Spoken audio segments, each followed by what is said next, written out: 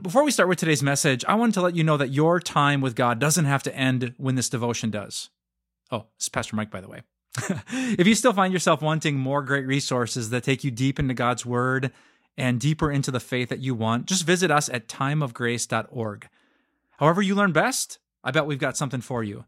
From our sermons, to our video devotions, to written devotions, to books, to blogs, and, of course, to more podcasts. One more time, just visit timeofgrace.org. I'll see you there.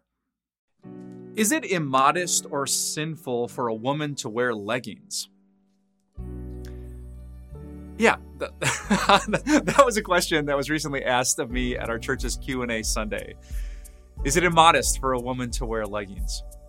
Now, what could go wrong if a male pastor comments on what clothing is appropriate or not for female Christians to wear?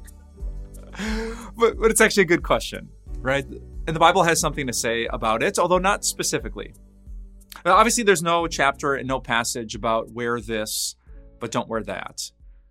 These things are approved from God, and these things are on his no to wear list. We're never going to find that, but we do find some principles in the Bible, and they're really good to think about. In modern times, leggings is the trend, but if you think about different generations and different cultures, well, there's different amounts of skin or shape that different fashions show. I remember when I was a middle schooler, I think bodysuits was this really popular thing that girls wore that really showed every curve of their body. Even back in Renaissance time, think about those low-cut dresses that most women used to wear to dances. Was that immodest? Was that sinful? Think of 70s fashion or all kinds of things. You go to the beach. What is God okay with and what is he not? Passionate followers of Jesus want to make sure what we're doing is okay with Jesus. So this is a great question. Is it immodest or sinful to wear leggings? Let me say just a few things. Number one, to be absolutely clear, the body that God gave us is a good thing. In the beginning, God made us, both body and soul, and he looked at everything that he had made, and it was good.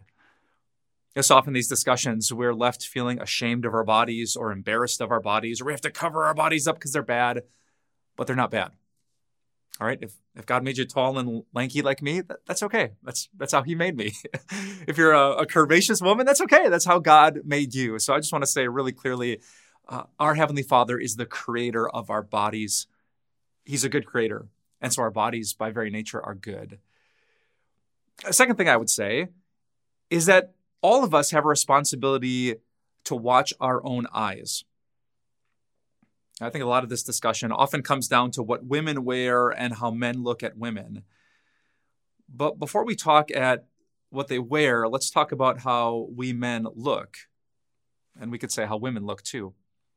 The very righteous man Job, in Job chapter 31, verse 1, said this: I made a covenant with my eyes not to look lustfully at a young woman. Job didn't say, well, all these young women are leading me into temptation. No, he said, I made a covenant, like this solemn agreement with my own eyes. Listen here, eyes. We are not going to look lustfully at any women. So Job took responsibility for where he looked and how long he looked and if he looked again, if he was tempted by something. No, he made that covenant and he bounced his eyes away. So that's the number one thing I would want you to know. Let's start with the idea that God gave us eyelids. He gave us neck muscles. We might notice someone who's maybe tempting us to lust. We're drawn into that by the enemy, but we absolutely, by the power of the Spirit and by the power of the body that God gave us, can turn away, can close our eyes. We don't have to look. So it is our responsibility to guard our own holiness. We can pull a Job in those tempting situations and make this covenant with our eyes not to look lustfully at a young woman. But I also don't want to dodge a question. What about when I'm trying to figure out what to wear to a pool party? Or I go to the beach, or I'm at the gym. What do I wear? I think about, I play soccer on a co-ed team in the summer and, sweaty jersey afterwards. Can I peel that nasty thing off and be there in front of my female teammates? Is that wrong? If they do the same thing and they have a sports bra on, is that wrong? Are they leading me into temptation? Often in modern America, we miss the Bible's answer to that question. We tend to think about our rights Like, okay, tell me where the line is, what's good, what's bad, and then don't judge me if it's not technically bad. But Jesus and the authors of the scriptures had more to say about it. They talked about loving our neighbor so much that we would do anything in our power not to lead them into temptation. And we pray in the Lord's Prayer, Matthew chapter 6, our Father in heaven, lead us not into temptation. Us. Jesus taught us to pray and be very aware of the temptation that us, have to face each day. And so that's a fair question. Not is there a list of things I can or can't wear, but is this outfit going to lead others into temptation? That gives us lots to think about, huh? Let me say this to my sisters in Christ. Having talked to my wife and a lot of other women, and this is a stereotype that's not always true, but men tend to be way, way, way more visual than the average woman. Why does the Sports Illustrated swimsuit issue? Why is that a thing? Why is pornography so explosive among men? Because men just have this connection and attraction with our eyes. So this is a valid question for Christians to ask. How can we not lead each other into temptation? Now, I said I wasn't going to give you a list of things you can or can't wear, but I think all of us should think about this, not just what makes me feel good or pretty or beautiful or attractive, handsome, or sexy, but how can I honor God with my body and not lead my neighbor into temptation? I think if we thought about our neighbor a little bit more, we might choose carefully. So I want to say a prayer today, since this requires wisdom. Dear Father, help us to know what to do. You say in the word that we should eat and drink and do everything to your glory, that we should love our neighbor as ourselves. So we, in this moment, we relinquish our rights and instead we care about doing what's right. We care about the holiness of our brothers and our sisters. God, we don't want to be legalistic. We don't want to add rules. We don't want to be those Christians who made mistakes in the past, but we also want to be wise and honest and faithful. So God, as we stand in front of the closet and pick what to wear, help us to remember what your word says. When we notice someone who's attractive, maybe even looks sexy, help us, like Job, to make a covenant with our eyes and to walk the path of holiness. We need your help on both sides of this issue to do it. So give us wisdom, give us humility, and more than anything, Father, give us love. I pray this in Jesus' name. Amen.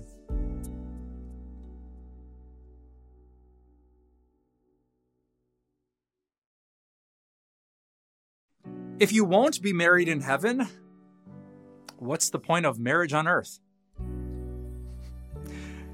Someone recently asked me that question at our church's Q&A Sunday, and I love that question because you might not know how the question began. You're not married in heaven. That's true. Did you know that? I don't think you get to wear the ring because there's no marriage in heaven. In Matthew chapter 22, the Sadducees were trying to trap Jesus. They told him a story about this woman who married a guy and then he died, so she remarried, and then the second guy died and she kept remarrying. All these guys kept dying. Oh, and now she gets to heaven. Who's she married to, Jesus? Here's what Jesus says to their absurd question. He says, "You are in error because you do not know the scriptures or the power of God. At the resurrection, people will neither marry nor be given in marriage. They will be like the angels in heaven." So Jesus is reminding us that forever and ever, we will not be husband and wife. The angels, who are happier than you have ever been, they don't take vows and get married. No. For some of you, that's a huge stumbling block. What? My wife's watching this video. I'm like, yes. No, I'm just kidding. Right? I mean, for those of us who have good marriages, we can't imagine not being married, like getting to heaven. Wait, you're not my spouse. We're not going to have the same home. Well, how could I be happy? And so some people wonder, well, what's up with that? Here's my short answer. When you see God's face, you are not going to be worried about your relationship status. The angels in heaven aren't pacing the halls of heaven, wondering when they can find a date. They get to see the face of God, and it makes them happier than any relationship you've ever had, any marriage, any friendship, raising kids. It is nothing compared to seeing God's face. You don't have to worry if you play golf or soccer in heaven if your cat or your dog is going to be there. Come on. We are talking about the presence of God, to see his face. I need you to know that. Some people think heaven is boring. You sit on a cloud and wear a diaper and play a harp, and you need all these things. You don't need those things to be happy. Heaven is the most thrilling place because you get to see and know God better than you ever have before. I care about this question. Can you tell? All right, but now back to the original question. Wait, so if that's not in heaven, you just be with God and his people somehow and everything's great, then why do we have marriage on earth? Well, lots of answers to that question. We could talk about the stability of society. We could talk about raising children with, mom and dad in the home. The commitment, the vow of marriage is so good in so many ways. But I'm going to pick just one. Marriage on earth, it's not for everyone. It wasn't for Jesus or Paul, but it is for many of us. Marriage on earth gives you a glimpse of the God who knows you and yet still loves you. I'll say that again. When you have a good marriage, you get a glimpse of the God who knows so much about you and yet still loves you so much. Married people, do you get what I'm getting at? Because, I'm on a TV show and I do a lot of stuff online, I will often meet people who think I'm a better person than I actually am. Sometimes I'll be with my wife and with my kids, and some fan of Time of Grace or church will come running up. Oh, Pastor Mike, such an honor to meet you. And, they're gushing. And I wish you could see the expression on my family's faces. They're like, what? Dad? Kim's like, oh, no. The luster wears off. He's very human and she's very right. I mean, she knows. She's seen me at my best and my worst. She's seen me with a stack of Kleenexes blowing my nose. She's seen me blow up and lose my cool. She's seen my sin. She's seen my good works. She's seen more of me than almost any human besides my parents. And yet she loves me. I've given her thousands of reasons to not love me, but she still loves me. She is as close to unconditional. She chose me. She's such an amazing woman. She could have chosen many people. She chose me. And she keeps choosing to be with me despite knowing all of me, the worst parts of me. It's just a glimpse of God. God knows you. He knows what you think, what you say, your weaknesses, your sins. And yet, every day he chooses to pay attention to you. He chooses to forgive you. He chooses to be your Father in heaven. If you ask me, what is the point of marriage on earth? I wouldn't just talk about the stability of society. I would talk about a glimpse of the gospel, fully known and yet fully loved by God himself. You don't have to be married to be happy or to be Christian, but for those of us who are, what the happy thought to know that just like my spouse, God knows, sees, and yet loves. He still chooses me.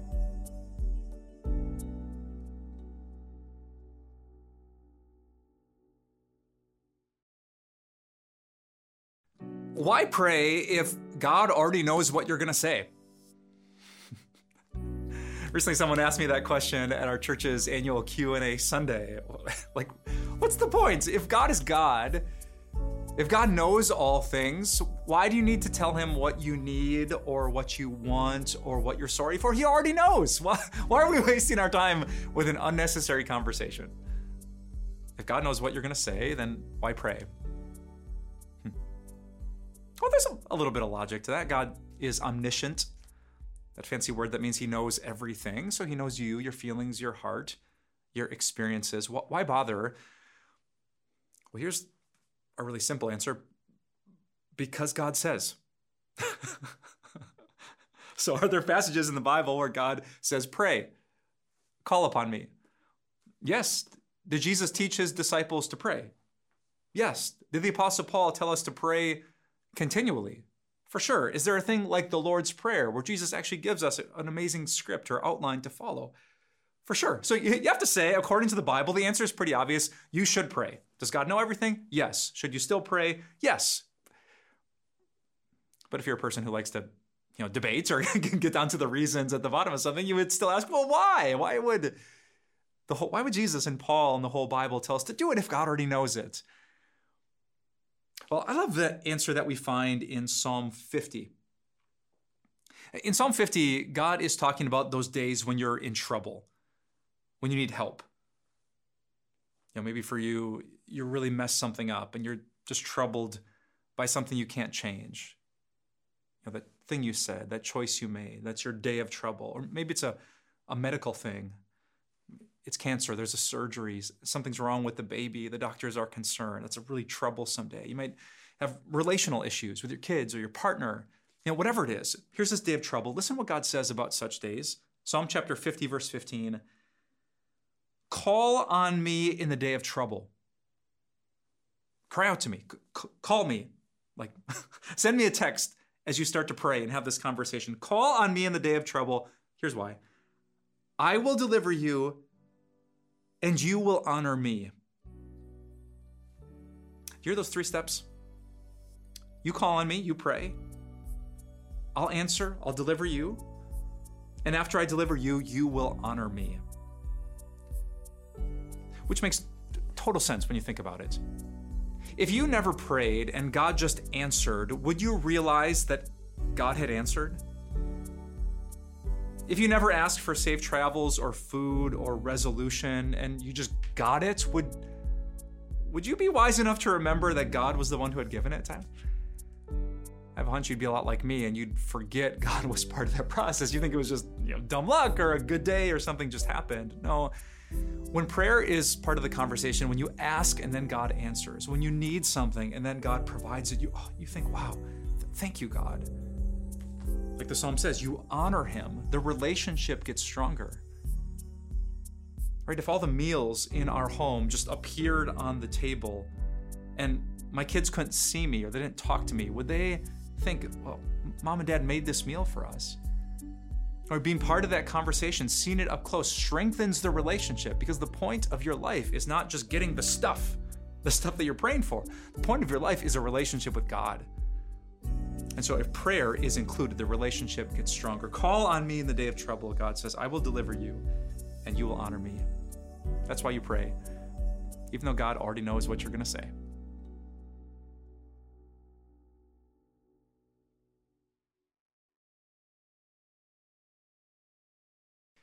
How does asexuality fit into the Bible? Oh, I love this question. Someone recently asked that at our church's annual Q&A Sunday, and it's a question that I get all the time when I talk about sexuality at a local Christian high school. How does that fit? Well, let's talk about that for a little bit. First, a definition. Asexual, the word sexual with an A on the front, just means someone who is not really driven by sexual desire. They have a very, very low sexual desire. Maybe they have no sexual desire. They're not prompted to lust. They're not, eager to have sex. They just don't experience those feelings. You're probably familiar with the acronym LGBTQIA+, and the A stands for asexual. So it's not the point of this video, but other videos talk about what God says about being gay or lesbian. The Bible has something to say in Genesis 1 about gender. That's the T. But here's this A in the bunch. How does that fit? And no one's asking me, but I don't think it should be in the acronym. Is there anything in the Bible that says thou shalt not be asexual? No. Is there anything in the Bible that says unless you want to have sex frequently, you're not a follower of Jesus? Well, no. I mean, Jesus himself didn't have sex frequently. He didn't have sex at all. So is it a requirement of holiness and obedience to be a sexual person? And the answer is no. Do you have to have a strong sexual desire to have a strong faith in God? Obviously, the answer is no. And the best proof is in 1 Corinthians chapter 7. Apparently, the Corinthians reached out to the Apostle Paul, who started their church, and they had a whole bunch of questions about a whole bunch of things. Here was one of them. 1 Corinthians 7, verse 1, Paul says, "Now for the matters you wrote about, it's good for a man not to have sexual relations with a woman." All right, so that seems to be the point. It's actually good. It's not a bad thing. It's not a sinful thing. Paul goes on to say, but since sexual immorality is occurring, each man should have sexual relations with his own wife and each woman with her own husband. So he's saying, it's good not to have sex, but if not having sex is like leading you into temptation, in this case, he says, like, if you're married and you're not super sexual and then someone's running around and cheating, like, yeah, you should be faithful and sexual within your marriage. He goes on to say, verse 6, I say this as a concession, like, be married, enjoy sex. I say this as a concession, not as a command. I wish that all of you were as I am. But each of you has your own gift from God. One has this gift, another has that. You might know that the Apostle Paul was not married, but single. He called it a gift. Because he wasn't married, he didn't have children, he wasn't like driven by sexual desires, giving into lust, running around, sleeping with prostitutes. He had a lot of time as a single guy to pour himself out into ministry. He calls it a gift and an amazing opportunity. And that should be a really good clue to us that being asexual or not driven by sexual passion is not a bad thing or a sinful thing. You kind of wonder if it was a Paul thing. I want to be cautious with that statement. I'm not saying definitively that Paul was asexual, but based on this teaching, we knew he wasn't driven by this fire and this passion to have sex. He called that a real gift from God. So if you feel that way, if you're not driven by a strong desire for sex, don't feel bad. You don't need to change. You should think about that a lot before you get into a relationship that leads to marriage, since sex is a great gift for marriage, but by itself, it could be this gift, maybe, that Paul had. He said, I wish all of you were like I am, but each of you has your own gift from God. That's how asexuality fits into the Bible.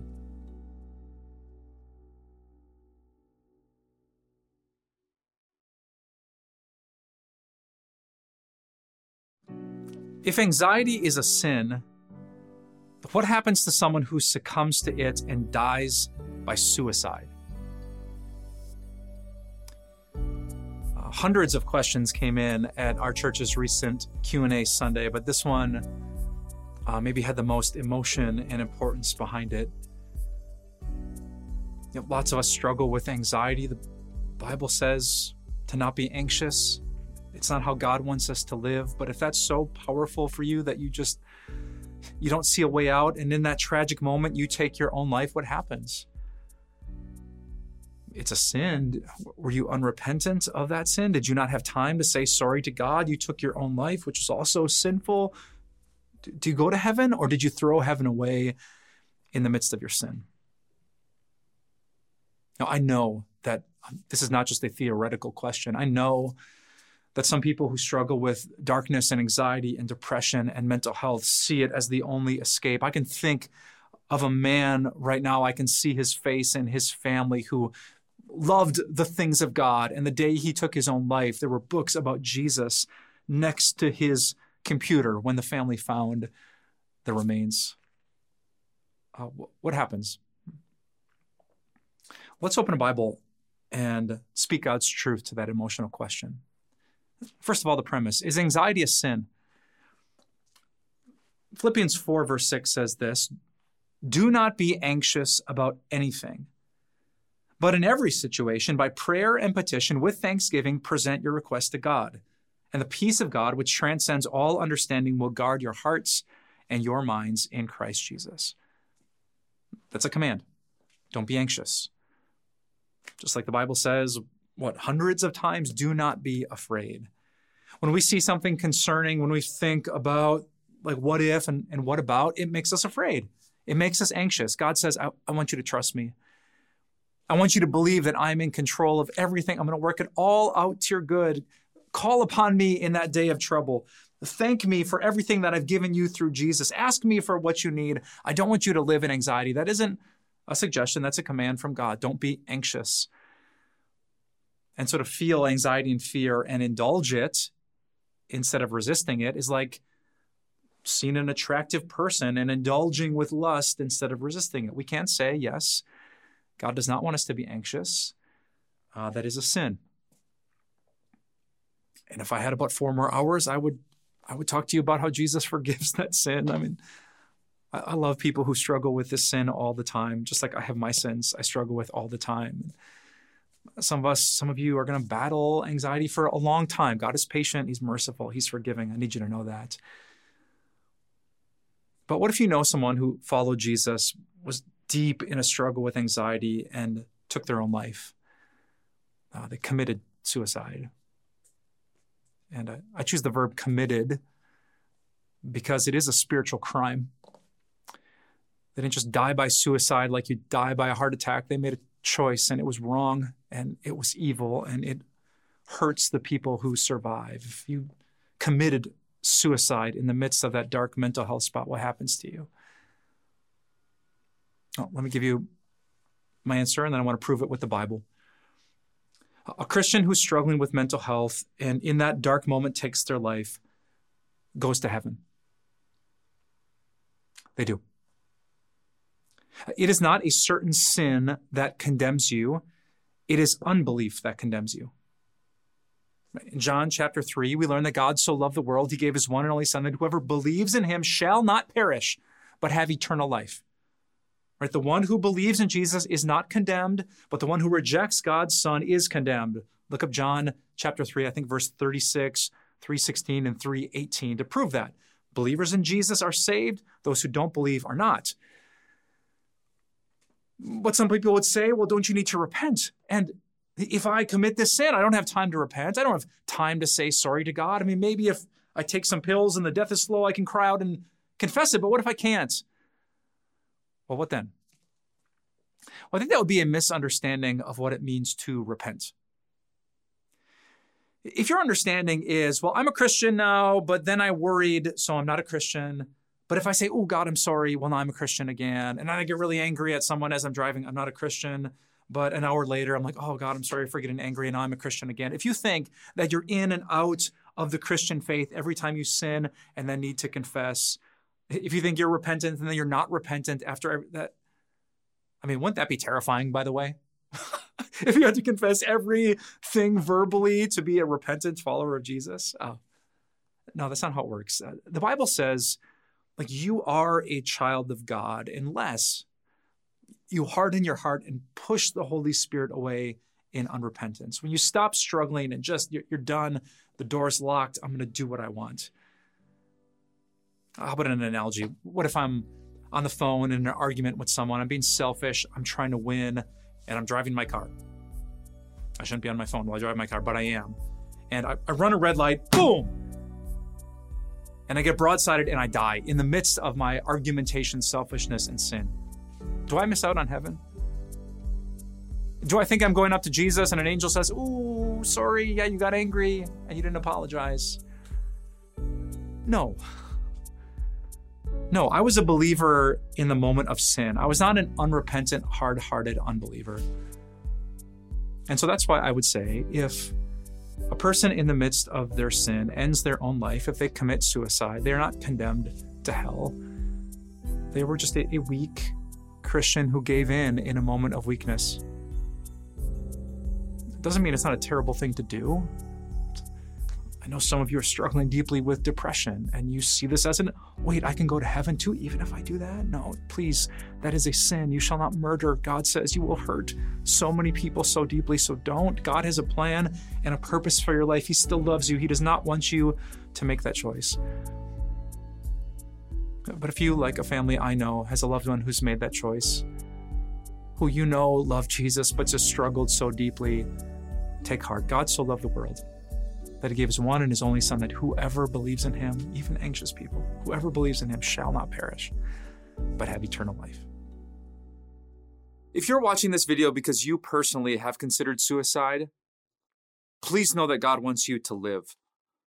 He is a God of life, and even if you can't see it in this dark moment, he has a bright future of hope for you. And that's why we want to help. Please remember that the National Suicide Prevention Line is available 24/7. You can find it by dialing 988.